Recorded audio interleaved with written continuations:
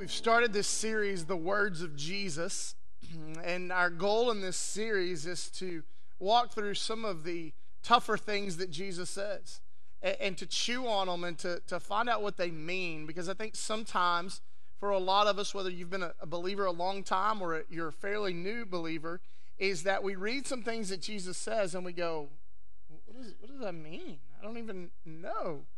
And so we've specifically, as we sought the Lord, we've picked out some passages that are a little bit harder, a little bit more difficult for us to chew on. And one today is no different. Sometimes when we start talking about lust, it becomes the elephant in the room that everybody's like, whoa, time out. We don't talk about that in church.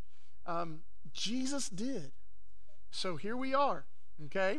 And so we're walking through this. We posted a video on social media this week of me explaining through the Beatitudes, and then we walked through what it meant for us to be salt and light, and then we even last week unpacked what does it mean for God to fulfill the law, and He's going to continue on that today in some of the statements that He makes, and we're going to see that. And this week I'll release a video on social media, and we'll probably email it out about anger as well and what He says there. And so we'll be in our text today. But I want to ask you before we jump in, have you ever tried to discipline yourself to do something?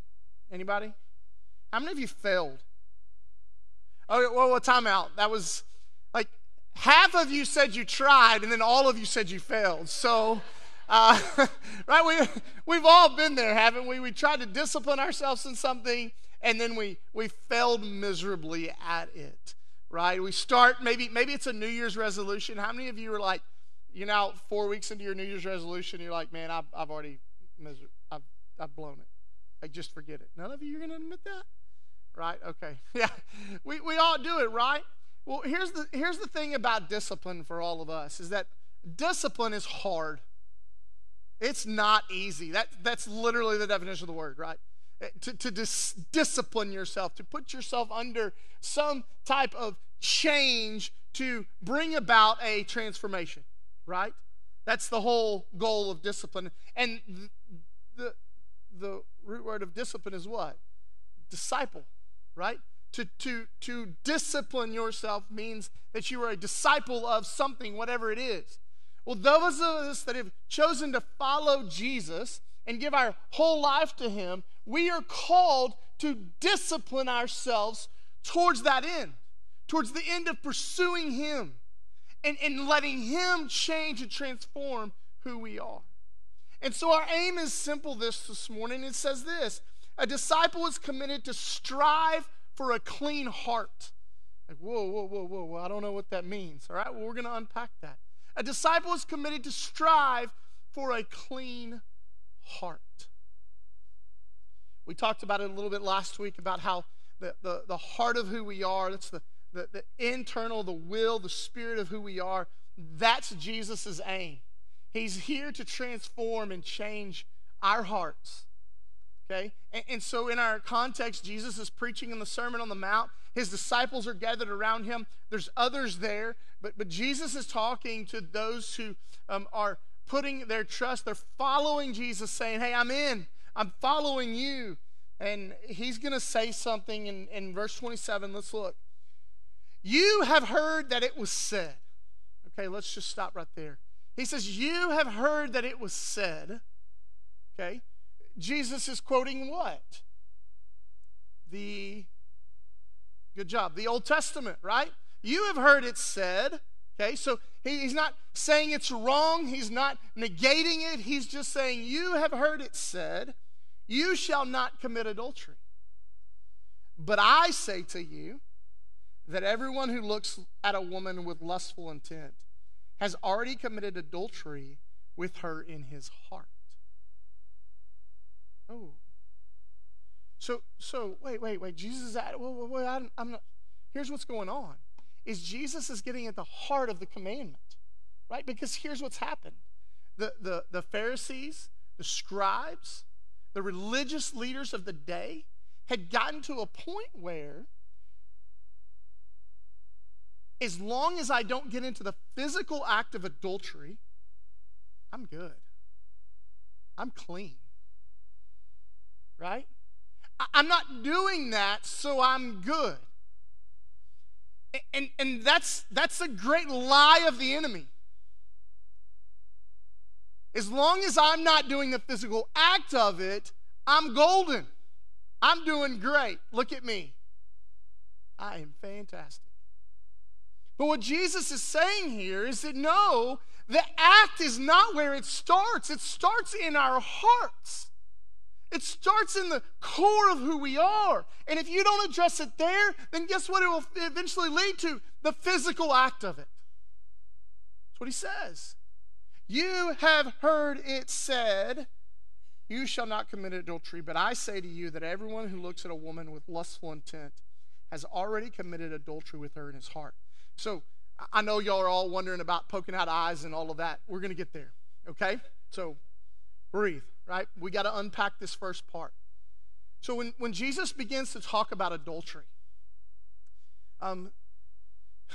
the word adultery is to commit an act with a woman outside of marriage or a man outside of marriage, right? That's the act of adultery, okay? So what is he really getting at? What is Jesus talking about? Well, he's talking about the sanctity of marriage here.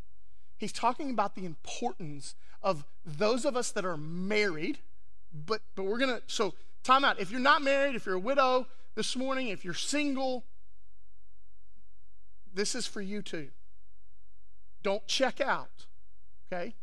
And if you've already checked out, our tendency to check out when we have a topic like this is go, I'm good, I don't deal with that. No, wrong. Check in, because this is going to be big for all of you, okay? It's going to, every single one of us in here, it's going to hit us to the core this morning, okay? But what Jesus is getting at is the sanctity and the purity of marriage here, okay? And here's how that plays out for you and I, okay? When we enter into a marriage, okay? When I chose on October 22nd, 2009 to say I do to my wife, Logan, who's in the nursery, I said I do to her, and by saying that, I said no to everyone else, okay? By choosing her, I'm saying no to everyone else. Every other woman I'm saying no to because I'm saying yes to her, okay? And when I enter into that relationship, okay, before God and make that commitment, I am making and entering into a covenant relationship with her. So what that then means then is that I don't go looking somewhere else. Because here's why. In a covenant relationship, the relationship always matters more than what I get. Okay? So let me try to illustrate that for you. When there's a decision to be made about me going and fly fishing, okay? Love fly fishing. It's a hobby. Some of you know that. Like, I love to go fly fishing. When there's a decision that has to be made about me going to do that as a husband and as a father, right? If that decision is going to negatively affect my wife and I's relationship because I'm leaving to go do something I want to do, my decision is easy in a covenant relationship. My decision is, it's going to harm the relationship, I'm not fly fishing. Done. I'm in this relationship. The relationship is more important than my pleasure or what I want to do. Okay? In a covenant relationship, as a husband, as a wife, that's how that works. The relationship is more important than what I get. When we deal with pornography, men, women, statistics show us that women now are just as susceptible and just as prone to view pornography as men are. That's the culture we live in. But what happens is that when I make the choice, okay, in the covenant relationship, I'm tempted by this. The world tempts you all the time. Okay? My phone's over there. But like, if you pick up your phone, you're tempted by it. If you get on a computer, you're tempted by it. It's there. It's present everywhere. But when I'm tempted by it, I have to remember the covenant relationship I'm in with my wife. This is more important. This relationship is more important than what I get. That's how a covenant relationship works. Okay? This is the essence of what Jesus says when he says, hey, do not commit adultery. But don't even look, because when you look, you lust. We're going to get to the word lust in a minute. But you look, you lust, and it creates this pathway that we go down. Covenant relationship, the relationship's more important than what I get. Okay, we got that? The problem is that in our society, in our culture, we may have entered into a covenant relationship, but we oftentimes treat it like a consumer relationship. That what I get is more important than the relationship. Right? What I get is more important than the relationship. So if you're not giving me, if I'm not getting what I want, deuces, I'm out. Or if I'm not getting what I think I deserve or what I want, I'm going to go somewhere else. And I'm going to find it over here. I'm going to find it in pornography, or I'm going to find it in another person. Or I'm going to find it in my work, or I'm going to find it in money, or I'm going to find it in hunting, or I'm going to find it in fishing. I'm going to chase after something else if you're not giving me what I want. You see how that works? What I get is more important than the relationship. Completely contrast, right? Let me illustrate it for you. Sorry, Katie. Taylor Swift has a song called Blank Space. And I think it kind of sums up this consumer relationship mentality for most of us in our culture. Because here's the thing, so many people, even in the church, compare their marriage to the world. And say, man, my marriage doesn't look like everybody else's in the world. It shouldn't. It should be followed by this right here. Does my marriage honor God? Does my marriage make us more holy than it does happy? And so here it is. Taylor Swift says this. So it's going to be forever. Oh, it's going to go down in flames. You can tell me when it's over. The high was worth the pain. Got a long list of ex-lovers. They'll tell you I'm insane. Because you know I love the players and you love the game. Some of you that are young are singing this in your head. Okay? Because we're young and we're reckless. We'll take this too far. It'll leave you breathless or with a nasty scar. Got a long list of ex-lovers. They'll tell you I'm insane. But I've got a blank space, baby, and I'll write your name. That is the epitome of the consumer relationship that so many people find themselves in a marriage. What I get is more important than the relationship. And so when Jesus says here, you have heard it said, do not commit adultery. But I tell you that anyone who looks at a woman with lustful intent has committed adultery within his heart. He is being as serious as you can imagine about the sanctity and the purity of marriage and the covenant relationship you entered in. It is vital for your life. And here's why. Because he uses this word lust here. Lustful intent. This word lust, when you take a deep dive into the Greek, it is a thirst. It is a longing for. How many of you, like there's things that, you hunger for? Nobody? Just me? Okay. You thirst for, right? That's the idea of the word lust, okay? To long for something, to thirst after something. So then if you start studying, you take a deeper dive, ultimately lust, okay, is closely associated and tied with greed. which is then closely associated and tied to idolatry. So this is where lust leads. Lust goes from I want it to I have to have it, and then it leads to I worship it. Did you see that progression? You're like, yeah, Brady, but that's not me. Time out. Time out. What's the goal of a disciple? Committed disciples committed to what? Striving for a clean heart.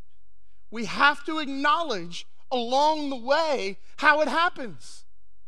Right?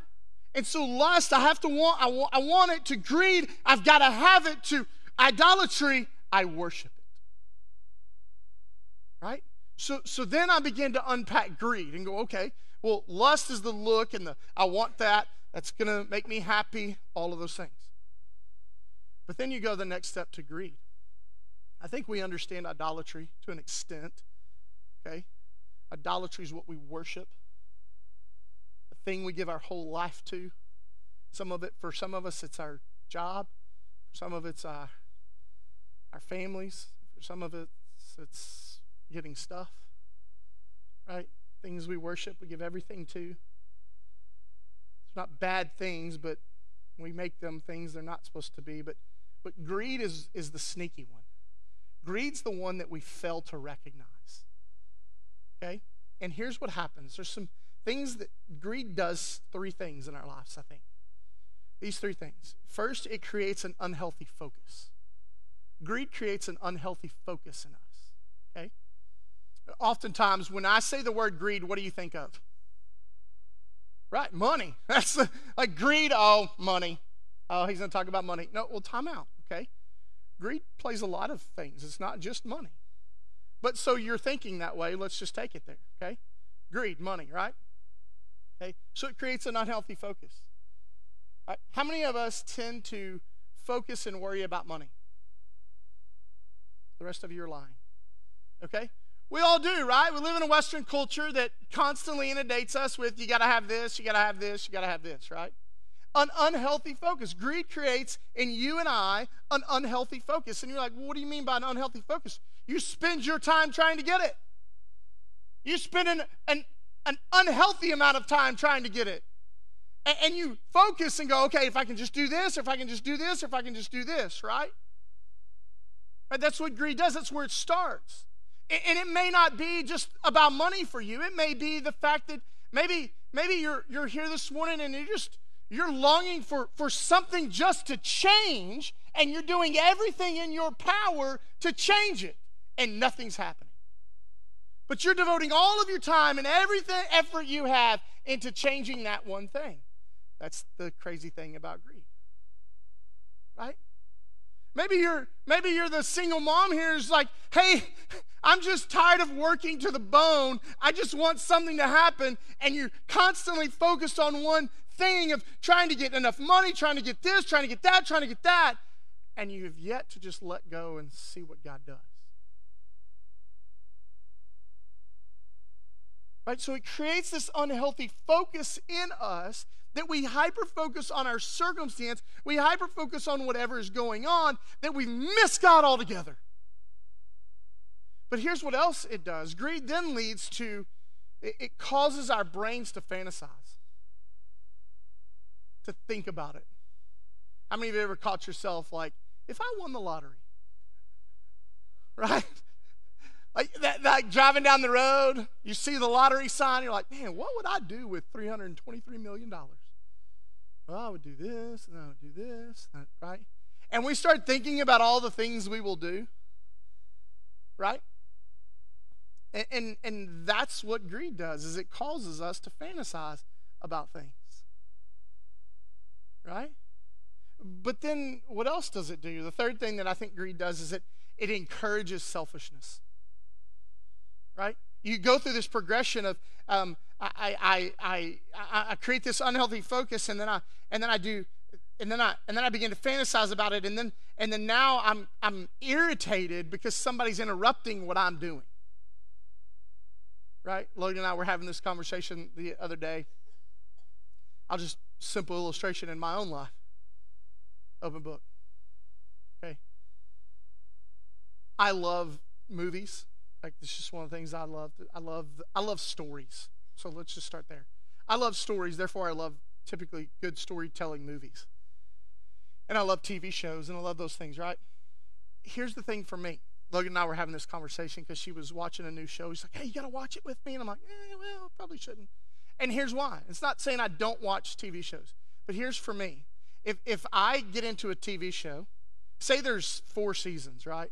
I get into that TV show, I'm one of those like binge watchers. Like, I just want to watch and watch and watch and watch, right? And then what happens, right, is it I'll end the episode, I'm like, man, I got to find out what happens next. I want to know what's going to happen to him. Like, this character's developing. I hated this character, now I love this character. And then my brain begins to like fantasize about what's going to happen next, and then I have to watch it. But then what happens then is that as I'm watching it and my kids come in and they need something from their father, guess what happens? I get irritated that they're interrupting me. And they're interrupting my time. Right? That's the sneaky thing about greed, which is the next step from lust. And so you want to talk about Jesus saying, hey, you have a lustful intent for a woman? Same thing happens with pornography, church. Same thing. I see it once, and I need to see it again. And then I need to see it again. And then I need to see it again. And so what happens in our brains, okay, here's what happens. This happens with lust, happens with greed. It's the process, okay?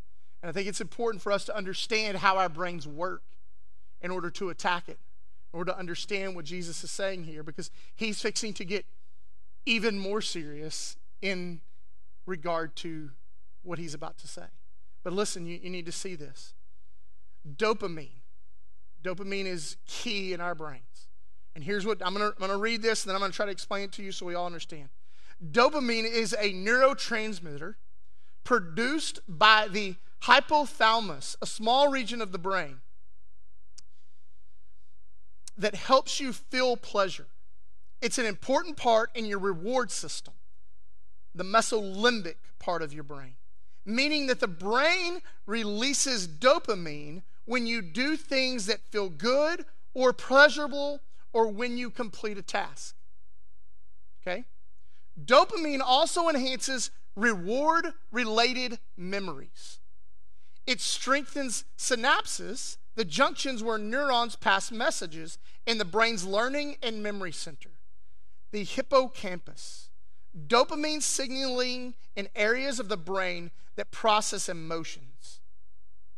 The amygdala, thank you, and regions involved in planning and reasoning, the prefrontal cortex, also creates emotional associations with rewards. So here's what happens, okay? Whenever you do something pleasurable, okay, your brain, your neurons, they fire, okay? And this one fires across to this one that sends a signal that releases dopamine. It says, ooh, I like that. That was fun, right? So every time you do that, there's this gap between neurons, okay? And in between that gap are what we call synapse. And the more that you do that, the stronger that synapse becomes. So it becomes easier for your brain, okay? You've created a pathway now. It becomes easier for your brain to go there, okay? So here's how that works in your head when you view pornography, when you look at something, or your brain is triggered by some visual aspect that you think is going to cause you pleasure.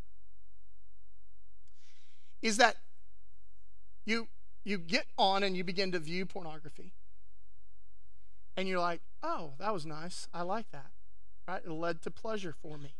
Okay? So now you've created a synapse. And you've strengthened these bonds between these two neurons. Okay?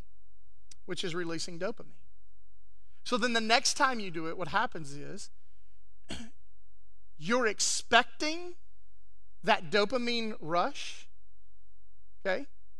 But what happens is, this is the crazy fascinating thing, is that if you don't, Okay, if your expectation of pleasure does not meet how you felt last time, you have to do more to strengthen the synapse.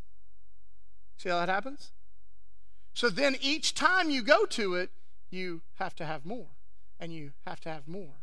And there's this thing that we call addiction.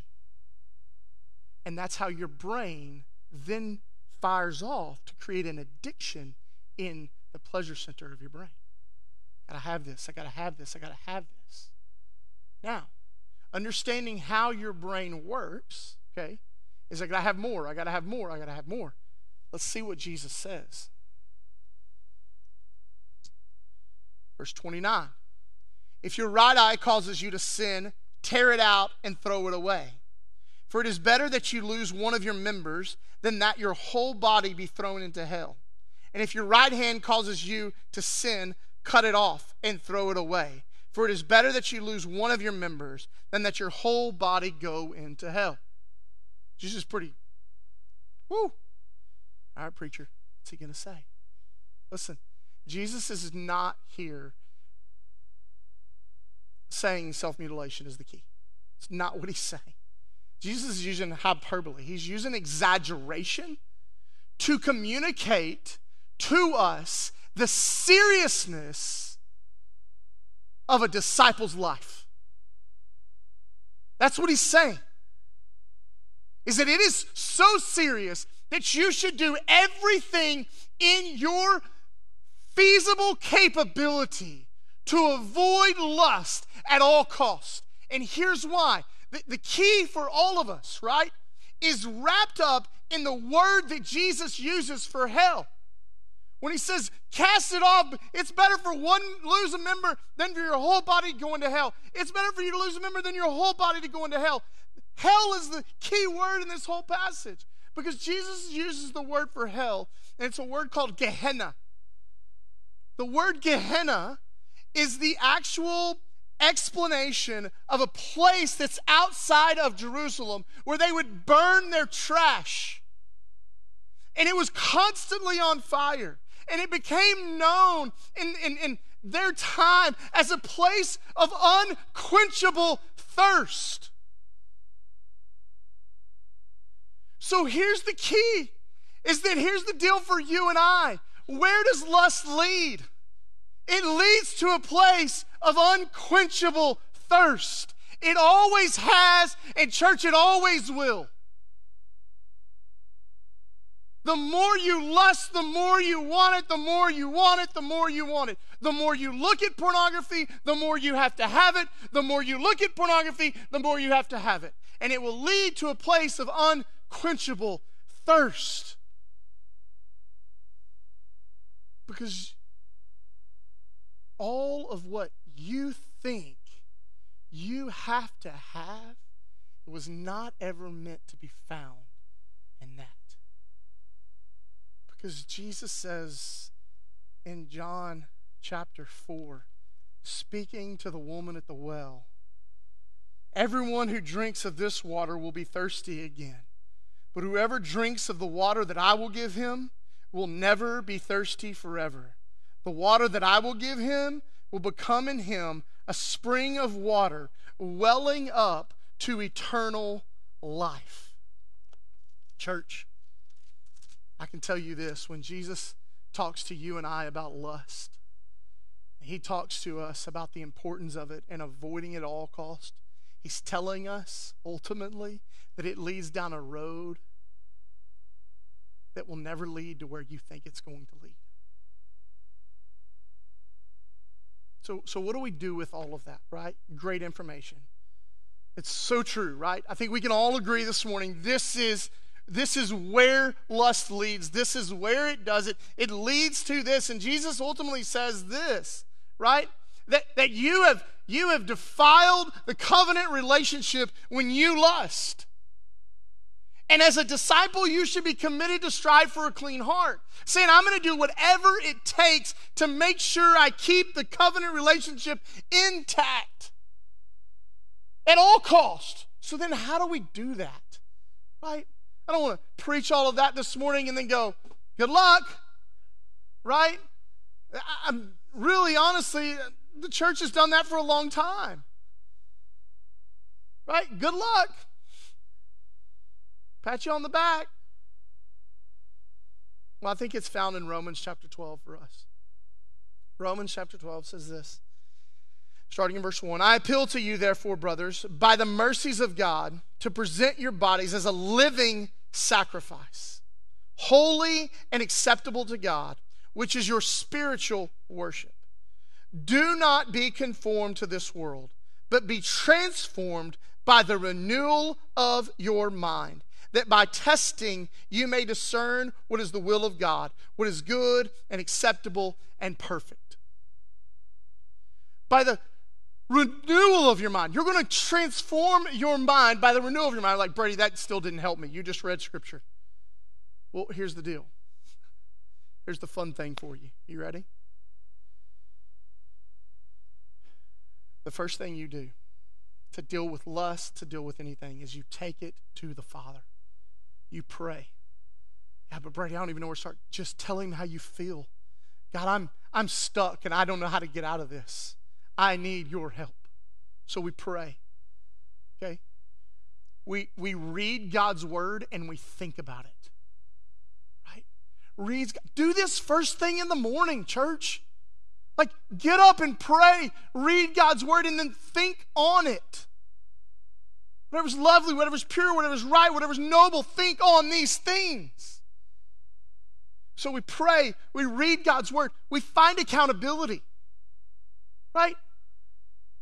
Women, find someone you can confide in. Women, don't be judgy. Men, find someone you can find accountability in. Men, don't be judgy. We're all walking this together. You are not alone. Hear me. You are not alone. If you struggle with pornography, you are not alone. 56% of Americans struggle with it. You're not alone. That's more than half this room. Don't get uncomfortable. You're not alone. So we pray, we think, we meditate on God's word, we find accountability. And here's the last one. Be honest. Be honest. If you fail, you fail. Get back up. Keep striving for a clean heart as a committed disciple. Because here's the beauty in all of this. You know what else significant studies are starting to find? Is that one of the biggest releases of dopamine in our brain is when we spend time in prayer and meditation.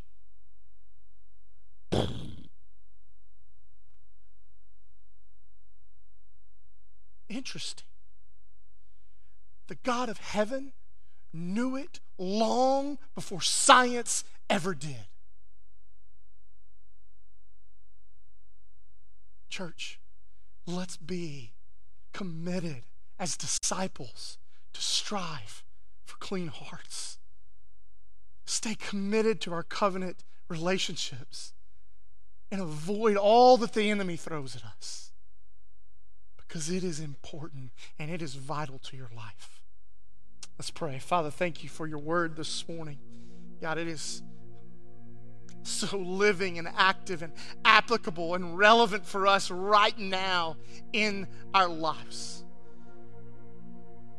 Written thousands of years ago, still pierces us through bone and marrow. Father, I pray this morning that your word would go out and accomplish its purpose. Father, that it would open up some doors for some people to finally say, hey, I need some help. I need you, God.